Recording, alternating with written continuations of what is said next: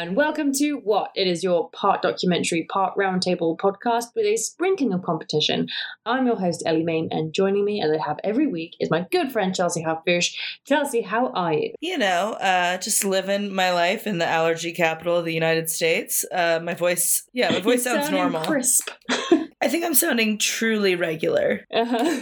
And that's what people love to hear. So I'm trying to give people what they like. Which is just a regular squeakquel. Just a regular squeakquel, maybe emphasis on squeak. You are sort of, I feel like you're more like anti-squeakquel right now. You couldn't sound less like a chipmunk, is what I'm saying. Like low and slow. Low and slow. Smooth like honey. Just beautiful, sonorous, smooth. Fun to hear. Like a perfume commercial. Yeah. Incredible. I love that for me. Have you been away this weekend? You sent Yes. a picture from a rather fabulous looking place. Yes. Conmore and I did a little staycation. And we went to this hotel that is in downtown Austin that I had always wanted to go to. And it fucking whipped. And I found out that you can live at the hotel like Eloise. Like the first... The first 10 floors or whatever are the hotel, and then the top 10 floors are residences. Oh, yeah. So you can live there. And it just, look, it's affordable. It's reasonable. I'm sure. A, glorified studio starts at $2.5 million. Oh, yeah, okay. Good. So I said to Connor over lunch, because we were having lunch next to the pool, as you do. Mm-hmm. And I was like, hey, Connor, if I make $2.5 million and I buy us one of these condos, can we live here? And he had the exact appropriate reaction, which was, yeah. Yeah. Yeah. Yeah. When you have that $2.5 million. Like an Uber driver being told that Elon Musk isn't a good person. Yeah, just yeah, okay. Anyway, that's why it's going to feel so good when I do make that $2.5 million and move us into that. He's really going to be sorry. Yeah, then he's going to be sorry. Then he's going to be like, wow, I guess I have to eat crow in the sky. Can I tell you about something horrific that happened to me today, but also something extremely validating? Okay, I'm intrigued. So I have always been quite dramatic about flying, stinging insects, right? I don't like them. I don't like them in my space. Right. I'm not as dramatic as my sister who does listen to this podcast. What's up, Jessie? But this is also going to be validation for you because today, there I was outside, minding my own business, talking to my friend. And in my peripheral vision, there's like a little shadow and I bat it away and I think nothing of it. And then I feel a searing fucking pain in my hand because I had been stung under the fingernail by a yellow jacket. Oh, that is horrendous. Under the fingernail? Under the fucking fingernail. Apparently, I didn't even know that was possible. She had caught herself betwixt my flesh and enamel and went to fucking town on it. And I was really not trying to be dramatic, but it really fucking hurt. And so I ran inside and I was like, I was trying to get ice out of the ice machine and also trying not to just outwardly sob. And Miles was like, Are you okay? And I was like, and it doesn't hurt as much anymore, but holy shit, I feel so validated about every time that I made a big deal about there being a stingy little insect around me because that shit sucks. Because it finally happened and it was fucking awful. And it was everything that I thought it would be in negative terms. It sucked. It was terrible. Oh, and it hurt so fucking bad. And it was one of those things that after 10 minutes, everyone else had moved on, but I was still very much in that space of my fingers on fire. I feel like my fingernail has been shot off. Oh, it was horrid. That sounds absolutely horrid. All that is to say is that it punted the fact band that I had out of my mind. Just right out. Yeah, just right out of there. But I do kind of have an on-the-fly TikTok corner fact bang maelstrom mashup. Okay.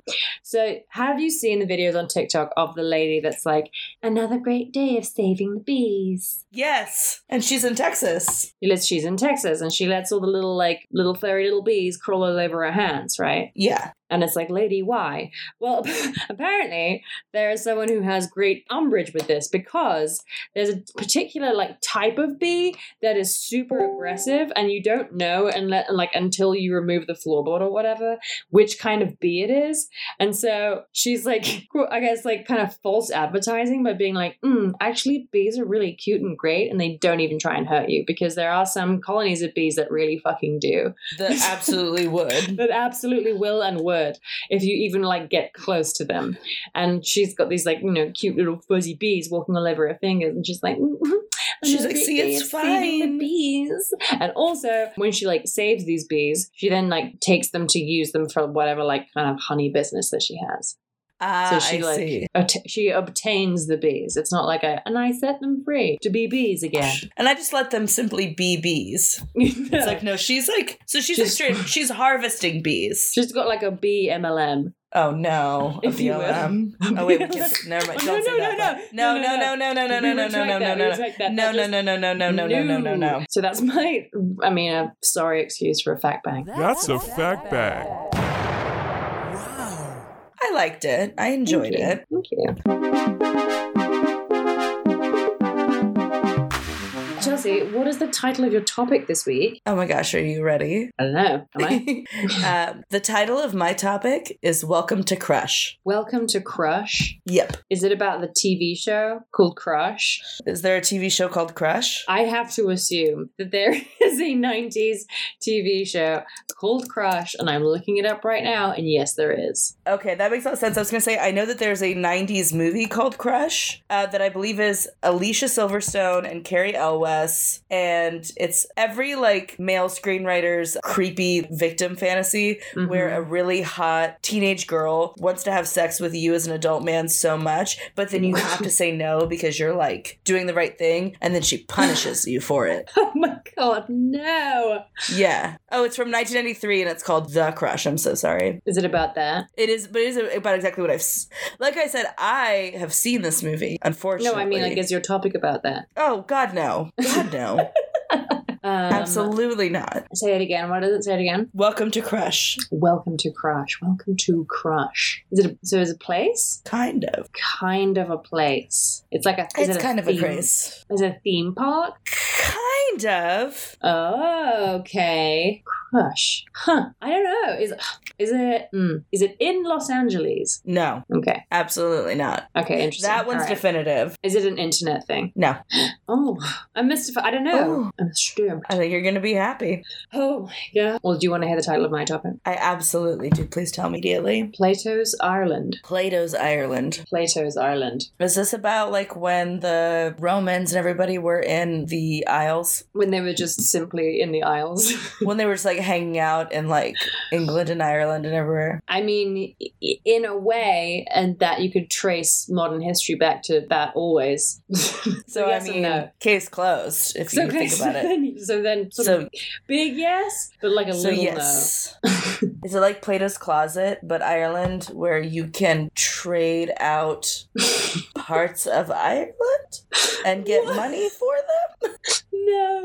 No. It's gonna be it's not. It's gonna be a no. It's just gonna be a straight no. No, that's Okay. it's a up and down. It's not no. even like a partial, which is like not just like a straight no. No, it's just a straight. It's a straight no. Does it have to do with Plato the person? Yeah. Fucking nailed it.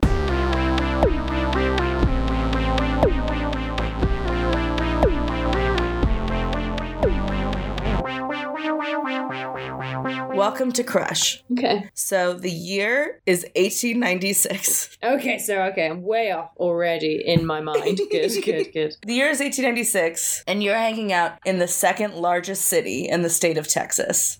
Galveston? No. Oh. There is a tent constructed by P.T. Barnum with a restaurant in it that you can go and have like snacks and lunch. Uh-huh. There are games and rides and lemonade stands everywhere. It's very like picturesque. Everybody who's hanging out there really has the same energy as all of us are bringing to summer 2021 of just like absolute like hedonism. Okay, yeah. We're fucking booling. And yeah, you might have thought that we were in Galveston because like we've talked about on this podcast before, Galveston was supposed to be the Houston of Texas for the hurricane that happened in the early 20th century. Which was but we're not. Ike. Yeah, and you might think that maybe we're in San Antonio or that we're in, even Austin. Oh, the capital. But we're not. We are 40,000 strong in the city of Crush, Texas, What?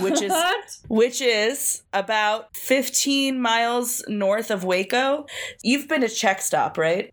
Check stop. This is getting a little insular. I don't know if Have you ever been to Czech Stop? No. So when you're driving up and down I-35 in Texas, there is a little town called West Texas, 15 miles north of Waco, and it's known for all of its Czechoslovakian. It's got a large Czechoslovakian heritage, and they have a bunch of Czechoslovakian bakeries that sell. The first time I ever had a kolache in my life was at Czech Stop, and it used to be that was like a thing. Like you would always stop and Czech Stop and get a kolache. Amazing. Or 12. Oh, now I want a kolache so bad. I know. So that's just a point of reference. But West Texas is there now. And West Texas was there then. But Crush only existed for about 24 hours because Crush was a pop-up city. What? Yeah. Wait, what? Okay. Like a festival?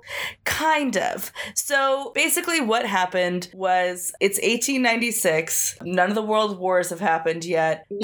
Which as you know, well, the reason I bring that up is because they were a big boon for the economy. So apparently, I guess I'll say this because I'm thinking about this in real time. Like, Ellie, you didn't go to school in America, like high school. So I imagine that like American history in general wasn't the focus of your high school experience. But even it was a lot of just like how they were really late to a couple of wars. Yeah, that's fun. So I will tell you that like this specific period of history, like the 1890s, not something that we learn about like real in depth. It's more like, you have the Civil War and then, let's not talk about that anymore. And then it's the Industrial Revolution of like the 1880s. Yeah. And then that was fine. And then you're going to go, and then you're going to want to go straight into like the Great Depression. Yeah. You're going to want to skip straight World to War that. One, kind of, but like not that interesting because we didn't get bombed. And so then you're going to want to skip all the way to 1929 Great Depression. So the 1890s, something I didn't know until I was reading about this pop-up city, this 24-hour city that was for 24 hours the second biggest city in the state, was that apparently in the 1890s, bad like economic downturn all around the country. Like people were feeling sad and mad and not glad.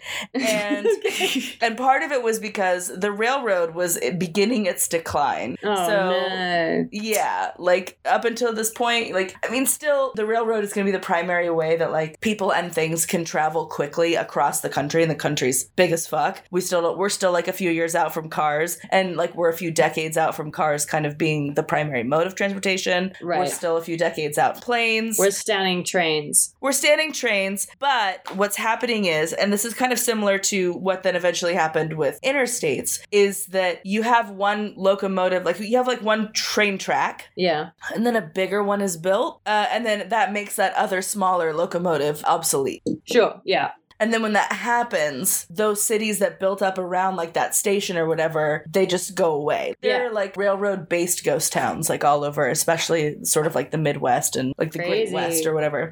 So this is starting to happen in Texas. There was this big railroad that was called the MKT, Missouri, Kansas, Texas Railroad. Guess where it went? You'll never guess. Those three places? Yeah. And so they used to call it the Katy because MKT, the Katy. Cute. It was starting to face like declining ticket sales because they had recently built a new, bigger, better one going east to west. So there's a passenger agent in Texas, and his name is William George Crush. Hell yeah. And he comes up with a publicity stunt that is going to fucking take the passengers of the Katy by storm, and they are going to travel far and wide via train in order to witness this publicity stunt. And basically his idea is that they should take two trains and put them on the same track facing each other, and just make them crash right into each other. Just crash into each other like full speed, head-on collision. That's it. Like that's like he literally like went to the board members and was like, hey, you know what'd be really fucking sick? What if we crashed some of these trains? Yeah, we took two decommissioned trains and crashed them together. And they were all like, no, you can't do that. That sounds bad idea. It's not just that they would like hit and then they would be broken, because like that was fine. That's whatever. It's that at this time, trains are steam engines, meaning they have big old boiler rooms that are like basically big old bombs. Yeah. And so you're gonna crash these two bombs together. And they were like, no. So then they were like, okay, well, problem solved. We just need to do it out in the middle of nowhere. nowhere. And then Oh, they say, but Mr. Crush, if we do it out in the middle of nowhere, what will people do all day besides the like 30 seconds it takes to make two trains crash into each other? And he said, I'm so glad you asked. Turns out I'm fucking bonkers. And I think we should make a city. So like that is where like the idea of the pop-up city came. So you can actually find pictures of these like advertisements that they put out. It says special excursion ticket, account collision, good only on special train number 7 leaving from Dallas, Texas to Crush, Texas on September 15th, 1896.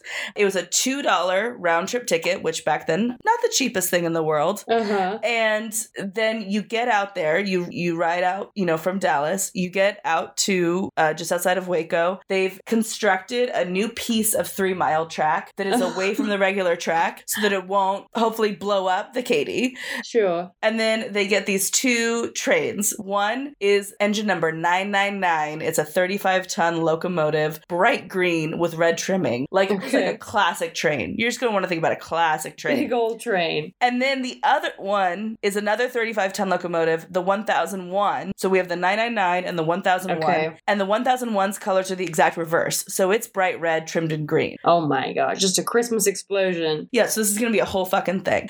So they create a 2,100-foot station platform. They create a big grandstand just for VIPs. Like I said, P.T. Barnum helped them create a pop-up restaurant, which restaurants were at the kind of beginning of their existence outside of the absolute elite. So this was a big deal.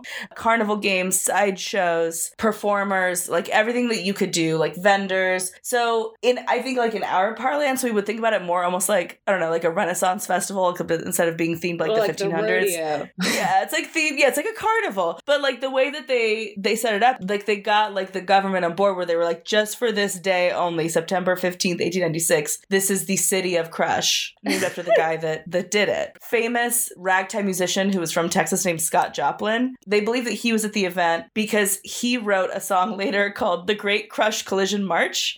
And this is what it sounds like.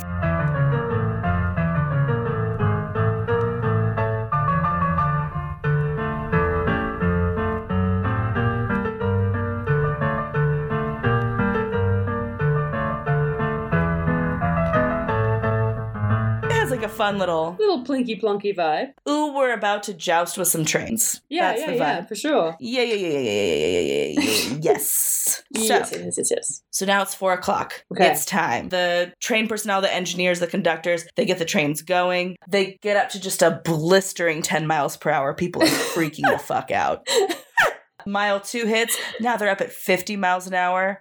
People have never seen this before, losing their fucking minds. Now, here's where things get a little dicey. Oh gosh, okay. So the trains hit, and in something that shocked everyone that was there, except for the handful of engineers who had originally said this was a really bad idea, the boilers burst. Okay, so yeah, that did happen. So they did happen. Ron Miller, who is a professor at Texas State Technical College, says that the trains hit with a force of impact ranging between 1 and 2 million pounds of force.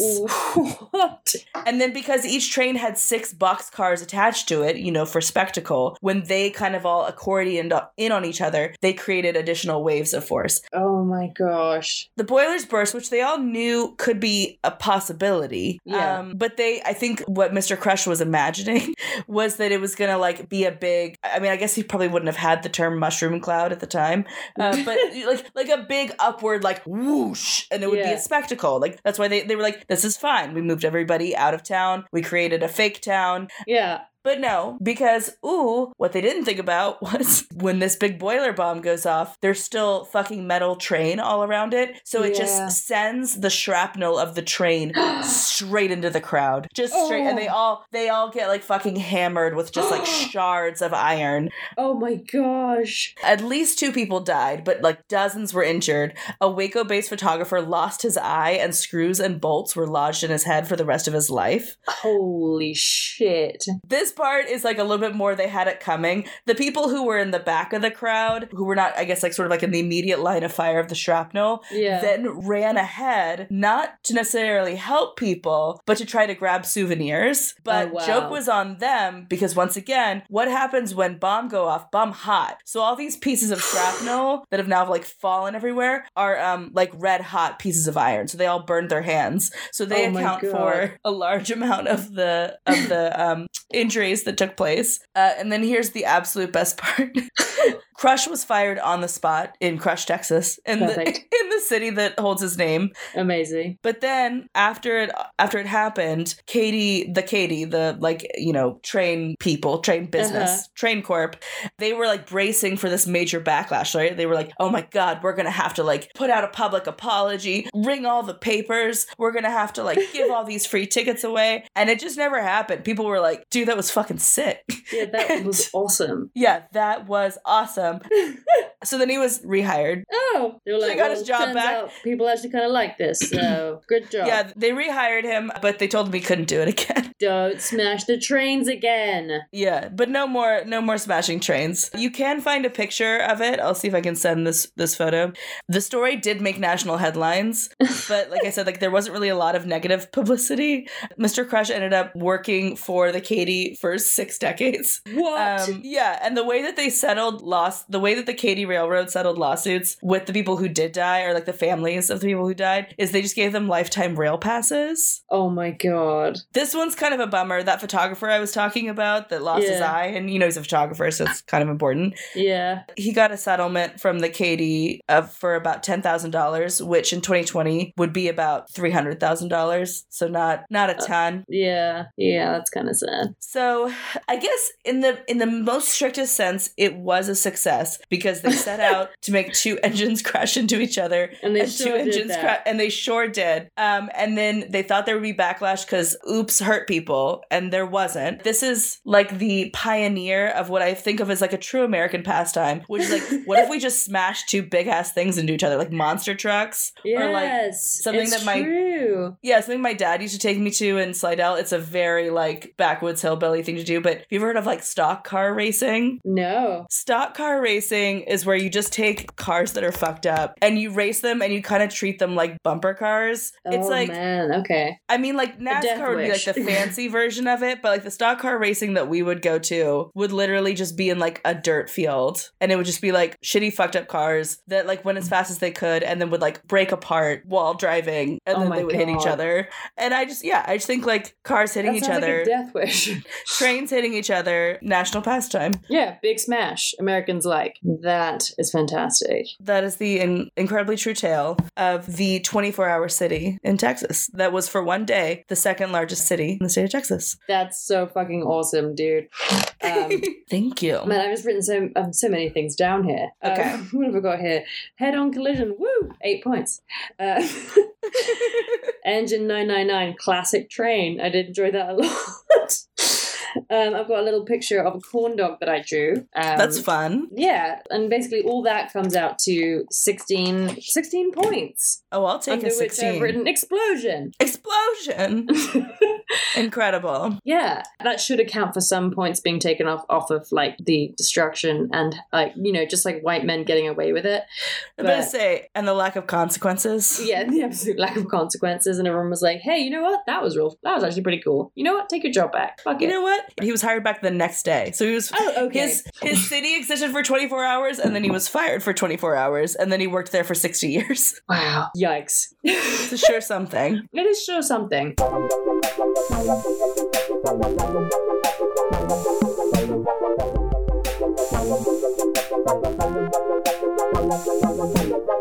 Okay, I'm so excited. I feel like you're going to be very excited about this topic. And I feel like also we've kind of thrown around the idea of doing this topic for a really long time. And it's been one of those things in the back of my mind of like, I should look into that. And I did. And here we are. I'm very excited. Did you know that Plato created the legend of Atlantis? What? Yeah. Yeah. Wait, what? What we Okay, know, say more right now. most of what we know about the legend of Atlantis comes from a writing of Plato that was sort of like an essay about the human condition. Apparently, one of Plato's most famous stories, and there's me being like, well, then I'm dumb, is the cataclysmic destruction of the ancient city of Atlantis. Mm-hmm. So it's more than 2,300 years later, and we're still talking about this legend of an underwater city. But I have some really... Okay, so this came out like a couple of months ago. This was a story, like an article that I read, and it blew my mind. But I'm going to like start from the very beginning and take us through it. I just got like overexcited myself about it. Oh my god. So Plato told the story of Atlantis in around 360 BC, so a long ass time ago. And the story goes that the founders of Atlantis were half god and half human, and they created a utopian civilization and became this great naval power.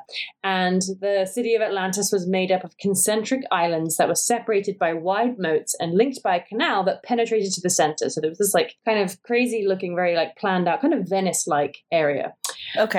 And these were like lush islands that had gold and silver and other like precious metals and loads of like rare exotic wildlife, and had this sort of capital city on the central island. So it was very much this like paradise kind of description of a place. Okay. Since Plato's writing of this story, which he says has been handed down through like ancient Egyptian civilization, and it was like before, you know, how we only have like 2% of recorded of human history is written down, and the rest of it like we don't really know about. So the idea was that like for thousands and thousands and thousands of years, this story had been passed down through first Egypt and then to other places around the Mediterranean. And so the theory goes then that Atlantis, the city, was in the Mediterranean, maybe off the coast of Spain, or like what is now Antarctica. Pretty much you can kind of pick a spot on the map, and someone has said that Atlantis was there. Like someone has theorized and tried to prove every place that you can imagine. There have been so many like claims, like we found the kingdom of Atlantis. We've done it. We've done it. You're welcome. But so even though this was a sort of only a told story, a told and remembered and retold story, Plato's writings about Atlantis are the only known like records, quote unquote, of its existence. Okay. Few, if any, scientists think that it was actually ever a real place. Like, you know, they treat it much more like a fable or a story. I'm about to reveal like something borderline embarrassing because I know generally who Plato is. Yeah. And I think of him, I guess, as a philosopher, which could be incorrect. No, that's correct. was he known for writing fables? As in, like, is it like just like not out of place for him to have like written an account of like an entirely fictional place? Not at all, because so he was a Greek philosopher. So, you know, he would write these allegories about human existence and the way that humans work. So it was definitely not out of place for him to. In his retelling of it, he's like, this is an old story that's been told to me before. Gotcha. Okay. All right. I see. Yeah, he was like, this has been passed down by poets and priests and a bunch of other people, but his writing is the only like existing record of the existence of Atlantis. So yeah, so obviously few scientists think that it was ever a real place. The ocean explorer Robert Ballard, who's like the National Geographic Explorer in residence, who discovered... Oh, your dream! Who discovered, and here it comes, discovered the wreck of the Titanic in 1985. There it is. And there it is.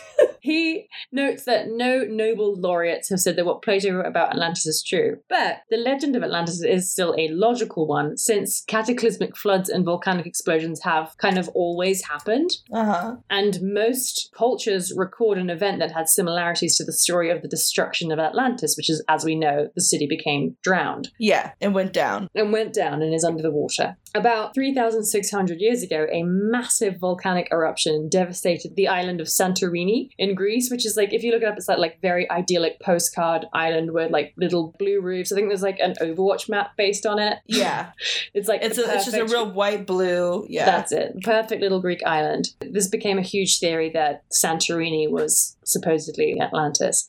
But it doesn't really make a ton of sense. Every scientist rolls their eyes when someone's like, it's supposed to be here. But recently, a sort of dedicated group of natural scientists decided to strip back the Atlantis legend to its very core. And they discovered sort of the three key factors was that the legend originated in ancient Egypt, Atlantis was an island in the Atlantic Ocean, and that the Atlanteans were an advanced Stone Age seafaring kind of people. Okay. if they're real, right? I mean, As we say, like every time someone finds a brick underwater, they're like, this is from Atlantis. And so most scientists are like, come on, if you're going to bring me an Atlantis theory, it's got to be pretty rock solid, man. It's got to be stronger than this. It's got to be stronger than this. Surely if there was this like mother culture that existed, a civilization that predated the Greeks and the Egyptians, there has to be physical evidence. Right. Otherwise, this is just a fable and it doesn't stand up to any kind of scrutiny. Right. I mean, there would be like trade evidence, right? Like There even if would the be. city, yeah. Yes, we have the technology and they have done this. Geologists have mapped the entire Atlantic seabed and are adamant that there is no lost sunken civilization under the earth. Like they say that there is nothing there and that this idea of a huge sunken island completely lacks credibility. I mean, unless they're covering it up. Unless they're covering it up. But then, so this society, they then posit that if an Atlantis mother culture existed, there must still be evidence above ground, which is kind of what you're saying. Like, there must be trade evidence, there must be some physical evidence that this place existed. So they decided fuck off Plato's book. Let's ignore that and let's go right to the source, ancient Egypt, and find out what we can. And so that's what they did. Okay. I'm on board. They found ancient Egyptian texts that describe how Egypt's ancestors came from a sacred island in the Atlantic Ocean that was devastated by a great flood, which sounded pretty familiar. This group, by the way, is from the Keystone University. Okay. I don't know where that is. I assume it's in America. I could look it up. So this is what they're doing right now. They are conducting the largest investigation ever conducted into the legend of Atlantis, using cutting-edge techniques from multiple disciplines and reviewing thousands of ancient texts, including very rare manuscripts from Egypt and Greece. And as a result, they have compiled over 1,000 pieces of evidence to support a surprising location for the lost island of Atlantis. Okay, where? Wait. Ireland. Ireland? Ireland. You talking about that Emerald Isle? I'm talking about that old Emerald Isle. The Okay. island of Ireland. Yes. It's not the first time that Ireland has been cited as Atlantis. Apparently, in like 2004, Dr. Ulf Erlingsson, who was a prize-winning Swedish scientist, which is a very fun name, published the book Atlantis from a Geographer's Perspective, which I also I love that. And he, in that book, claimed that Ireland was the legendary lost island and had all these physical descriptions and measurements from Plato's Atlantis that perfectly matched up. But obviously, most of his colleagues and peers were like, sorry, but like writing an academic paper about Atlantis is pretty much professional suicide. It's the IRL thing of like, that always happens in movies, where it's like, why'd you like give up your promising career to chase ghosts around? Nobody's going to take you seriously. That's exactly it. Don't write a book about Atlantis, mate. You're going to look like a knob. But he did it anyway. And then when he was interviewed, he said, sometimes a scientist has to do what a scientist has to do. Oh, hell yeah. You got to give it all up for science. Leave it all out on the pavement. Keystone University said, Dr. Erlingsson, yes. In fact, yes. And their research includes many additional pieces of evidence that simply were not available to Erlingsson when he wrote his book, which was like 20 years ago. So it is a well-known historical fact that the Egyptian civilization predated the Greeks by thousands of years, right? This we know. Yes. Natch. But it's also well known that the Stone Age constructs in Ireland were built long before Egyptian pyramids and temples. Like, they way outdated. We're talking like Stonehenge kind of shit. Yeah. Oh, I knew that. Yeah. So there's this incredible area called the Newgrange, which is Ireland's Stone Age temple that is this like megalithic structure that they used boats to transport dozens of huge boulders from the site to somewhere that was over like, 30 kilometers away. And these boulders were like 10 tons big. So that was a huge, massive fucking boat. These things are supposedly 5,000 years old, which makes them a couple thousand years older than the pyramids. And also it has that strange, freaky thing that a lot of ancient stuff does where it's perfectly aligned to the rising sun at the winter solstice. Oh, I love shit like that. Yeah, how it's like true north instead of magnetic north and all that kind of stuff. A stunning level of astronomical, mathematical construction knowledge from 5,000 years ago. And we're like, very, very scary. So living in Ireland, before ancient Egyptian civilization, there were these master builders who were master astronomers and had fucking incredible naval facilities. Huge Stone Age navy. And obviously it's an island located in the Atlantic Ocean. We know this much. Yeah. So there's like over 100,000 Stone Age constructions still in Ireland, including these like massive megaliths. And these constructions that you would have heard of, like cairns and stone circles and passage tombs and all this like very forgotten pagan ancient history, history that Ireland has. And so, this is now becoming a much more viable theory than Atlantis, rather being a city at the bottom of the ocean, is an island in the Atlantic that does exist. Okay, but do any of them have an explanation for why all of these writings would then mention Ireland being lost to the sea when Ireland is very much, last time I checked, above sea? Yes, they do. Okay, I can't wait. So many descriptions of Plato's Atlantis perfectly fit Ireland. There are also a few that don't. Plato's legend is useful but not completely reliable because it kind of combines two separate but related myths. But there are some things that do make sense. So Plato's Atlantis was an island in the Atlantic with a fertile circular plain surrounded by mountains that descended towards the sea. And from this very comprehensive study, they've discovered that Ireland is the only island on Earth that has these features. Plato's Atlantis had a temperate climate that produced 2 crops per year, and Ireland has one of the most temperate climates on Earth, and to this day produces 2 crops a year, winter and spring. Potatoes, exactly. Winter and spring potatoes.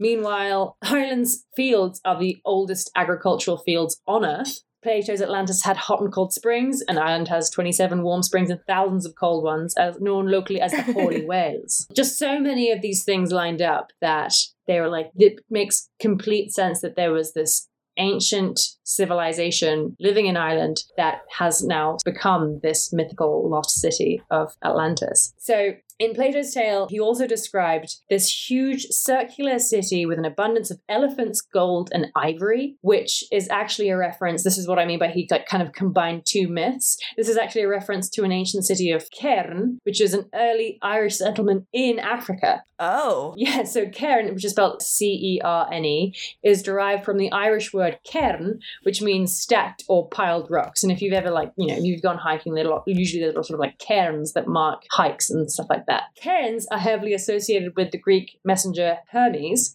and he has an Egyptian equivalent, Thoth. But then to tie it all back, in Greek history, the name Cairn references 2 distinctly separate places, an African city and an island in the Atlantic Ocean. That was 12 days sail from the Strait of Gibraltar. So this is how Plato got confused and wrote these 2 places as one place. But Cairn, which is an Irish word, used to refer to both this city in Africa and an island in the Atlantic Ocean. Whoa. Yeah. So in Greek mythology, Atlas was the first king of 2 separate places, the island of Atlantis and the kingdom in Africa. So these places have always been linked, and it has been confirmed as an Irish settlement. Wow. So yeah, so it's like a little bit, you have to kind of dig into it, but it starts to like reveal itself. It's kind of crazy. But it all makes sense. So we're talking about trade. There are loads of records of voyages between Ireland and Greece, Mauritania and Egypt. Also in these Irish books, there are Amazon warriors mentioned, an attempted invasion of Ireland by the Greeks and Romans. Ireland was a pretty big place in the Atlantic Ocean. Like there's so many ancient civilizations who were interacting with it. So then yes, this idea of the storm, right? This is what you were saying, like, can we explain that one? Because so Plato describes how Atlantis was swallowed by the sea. And there was, in the Stone Age, a huge tsunami which pretty much decimated Stone Age Ireland. Oh. Virtually, like, every culture on Earth has an origin story that involves a great deluge, obviously like the biblical flood, but there are so many different versions of ancient history about huge tsunamis or a flood that takes out a civilization. These ancient Irish texts that they found even contain names of flood survivors who managed to escape by boat, or people who reached higher grounds and managed to survive. There are folk tales of giant tsunamis in Ireland going back 12,000 years ago, and similar ones in Scotland too. And this is where it starts to get fucking crazy, okay? This is where it starts to get crazy? Yes. So, okay. What could have caused this sort of, what is seemingly a global apocalyptic event, right? So many of these cultures have tales of floods that either decimate the landscape or completely ruin civilizations, and these accounts of like very few survivors. Why is it that every single one of civilizations has this? Was there some sort of global apocalyptic event? And the answer is yes. While a localized tsunami affecting Ireland could have easily just been like an earthquake, an ocean earthquake, the Keystone University have come to believe that there was a huge cosmic impact, a much smaller version of what happened to dinosaurs. But they believe that a comet struck the Atlantic Ocean at a place called Puerto Rico Trench, and it triggered this huge tsunami, epic global rainfalls, flooding, ocean volcanoes, earthquakes. It was a pretty big cosmic impact, right? Okay. And gravitational anomalies, when you're surveying the Earth, when you're surveying geology, gravitational anomalies often signal a cosmic impact, which is why they think that this comet or something struck at the Puerto Rico Trench. NASA scientists report that beneath the trench, there's a mass so dense that its gravitational pull causes the ocean to dip, and it affects all navigational instruments. Guess where the Puerto Rico Trench is? Where? It's in the Bermuda Triangle. Oh my God. I should have known we weren't going to get out of this without talking about the Bermuda Triangle. So the Bermuda Triangle, therefore, arguably exists because a comet struck that place, and that causes a gravitational pull that affects all navigational instruments, and that's how people get lost in the Bermuda Triangle. R.I.P. in peace to Amelia Earhart. Peace. And they have been able to date the anomaly of this comet strike to about 11,600 years ago, which perfectly matches the end of the Younger Dryas period, which is a time of extreme flooding, rising sea levels. There's evidence for a huge tsunami that impacted the Caribbean at this point, definitely the Mediterranean and all around that area where we get a lot of these ancient stories of the flood. Mm-hmm. There is so much scientific evidence for a cataclysmic event at a time in history when many independent cultures around the world speak of this global flood. And so that was probably the exact same time that Atlantis, or Ireland, is said to have drowned. And that's my story, the new theory of Atlantis. That's your topic? That's my topic. That is very strong because, well, first of all, I just like the last thing that you said has like that real energy of like my absolute favorite screenshot from like a local news story where it says it's like a quote like thing, like, you know, when they'll put up like a big quote graphic, and the quote is, "What are you gonna do? Stab me?" And then underneath it says, "Quote from man stabbed." And that's how I feel.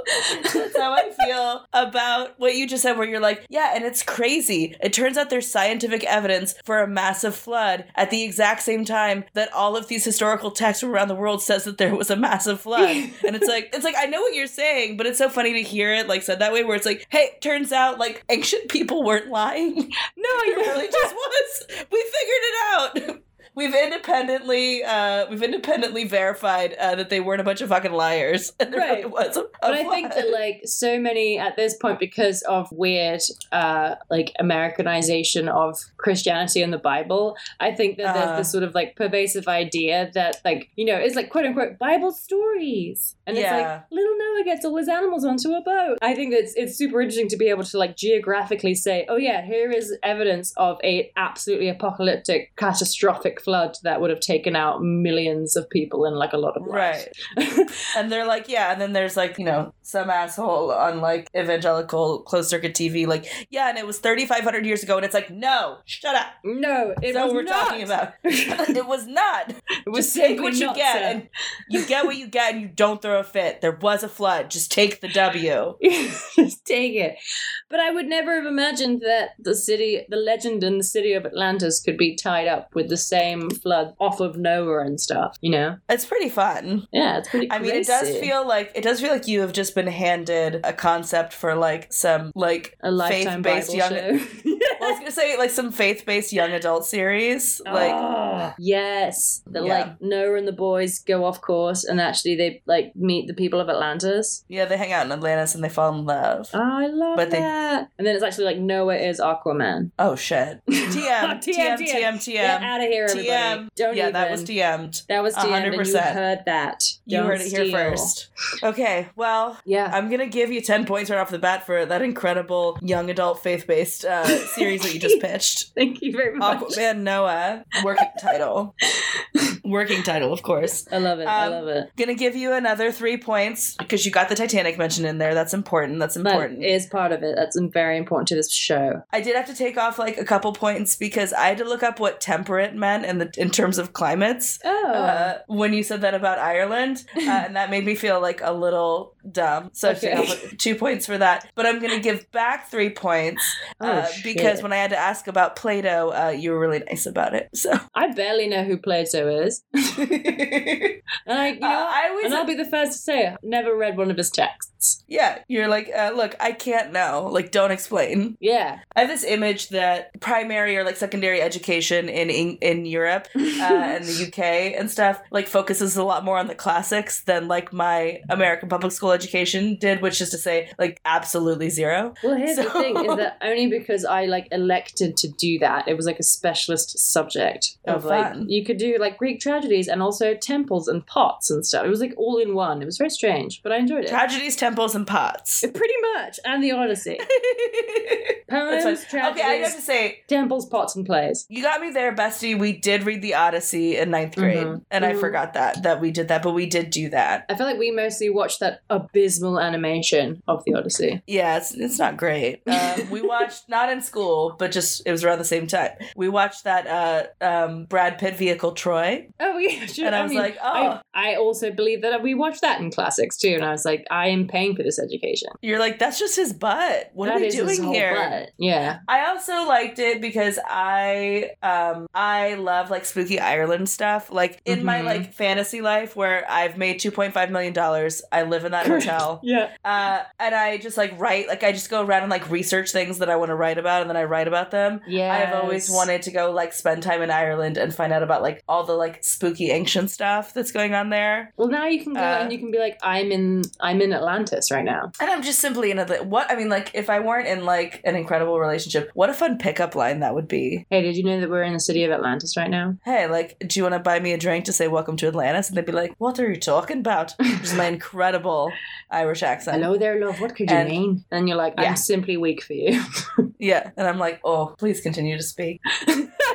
We've gotten incredibly off topic. We're just two old horny ladies. Jesus Christ. Look, I'm about to turn 30 and I'm not even thinking about it. It's true. No, she's never thought about it. Not one time. Don't even ask her about it. Done. And I'm having a really normal reaction to it, which was I haven't thought about it until about 10 days ago, and now I'm having a meltdown. It's okay. Bro Burnham has a song for you. So I know he does. I know. And he looking like a snack in it too. So yeah. Oh, I have a what about? Oh, tell me. Holston on Netflix. With the jumpsuit guy. With the jumpsuit guy, played by Mr. Ewan McGregor, who's doing his thing up on that screen, which is mostly a lot of cocaine and anal sex, but also designing fashion. And it's so good, and it made me weep. Like also, the getting railed? Well, no. Is it because he turns 30? That bit. Yeah, that's it. Yep, it's because he turns 30 and parties at Studio 54 with Liza Minnelli, and I'm like, I want to do that. And you're like, that could be me. Well, I'll take you to a Coconut Club in about frightening. 5 weekends, because that'll be the first time that we have a free weekend again. This is true. We're pretty booked. We're pretty booked. Yeah, but then I'll take you to Club Coco, and it's not quite Studio 54, but it is a very fun dance club. So well, there we go. Well, so shout out to anyone listening from Ireland / Atlantis. Pretty cool. Yeah, you guys are the real winners of this episode. Chelsea, apparently we have folks who listen to us in Zimbabwe, so shout out to you guys. Hi. Shout out to Zimbabwe. Thanks for listening. That's super cool. That's so exciting. Thank you guys so much for listening to this episode. And Chelsea, where can people find you on the internet if they want to? If they want to, they can find me at Chelsea Harfouche wherever internets are sold. And actually, I have a favor to ask our dear listeners that's social media related. I like it. So we've been thinking, and we feel like something that would be important to like the next step of growing this podcast is to get more guests on the show that are maybe not our friends and loved ones. Not that those aren't fun, because they're really fun, and we're blessed. Yeah, well, and we're blessed to also have like a bunch of friends and loved ones that are like very funny and also just like professionally successful in being like funny. Sure. So like that just happens to be like something that we're lucky about. But just for like outreach purposes, maybe it'd be great to get somebody who was like good at being funny, who was not followed by everybody that already follows us and knows about our podcast. Correct. It's a strategy thing. So what I was going to say was, if there is somebody somebody in your world that you wish would be on what? That you would be like, that would be so funny if... Oh, that would be super fun to have. I wish Mare from Easttown was on what? Then you're just going to want to go ahead and tweet at Kate Winslet. I doubt she has a Twitter. But, like, you're just going to go ahead and tweet at whatever, like, comedian, podcaster, content creator, person that you think would be fun on this show. And just tweet at them, send them a message on Instagram, whatever your social media DOC is. And just be like, hey, you should be on what This pod? show. And it'll be And they'll fun. be like, what's that? And it's going to be just that simple. And it's going to be that simple. And that's when we swoop in and we say, it's this. It's us. It's us. Sent you a DM and then like a little winky emoji. Cute. It's incredible. Aww. Well, they will, and you can find me at Ellie Main on Instagram and Ellie Maney on Twitter. And you can find this podcast at What Pod on Twitter, Instagram, Facebook, Pinterest, and I think that is it. And you can find our website at those2girls.club and send us a message if you want us to say something fun on the podcast. And maybe this week, I don't know, go learn something. Look, if you keep it loose, you keep it tight, and you say your prayers at night, maybe Noah will come out from Atlantis and give you a little like water hug. Aquaman. Don't worry, he still looks like Jason Momoa in the movie. Yeah, but he's just he's Jason Momoa. Anyway, unforgivable. Incredible.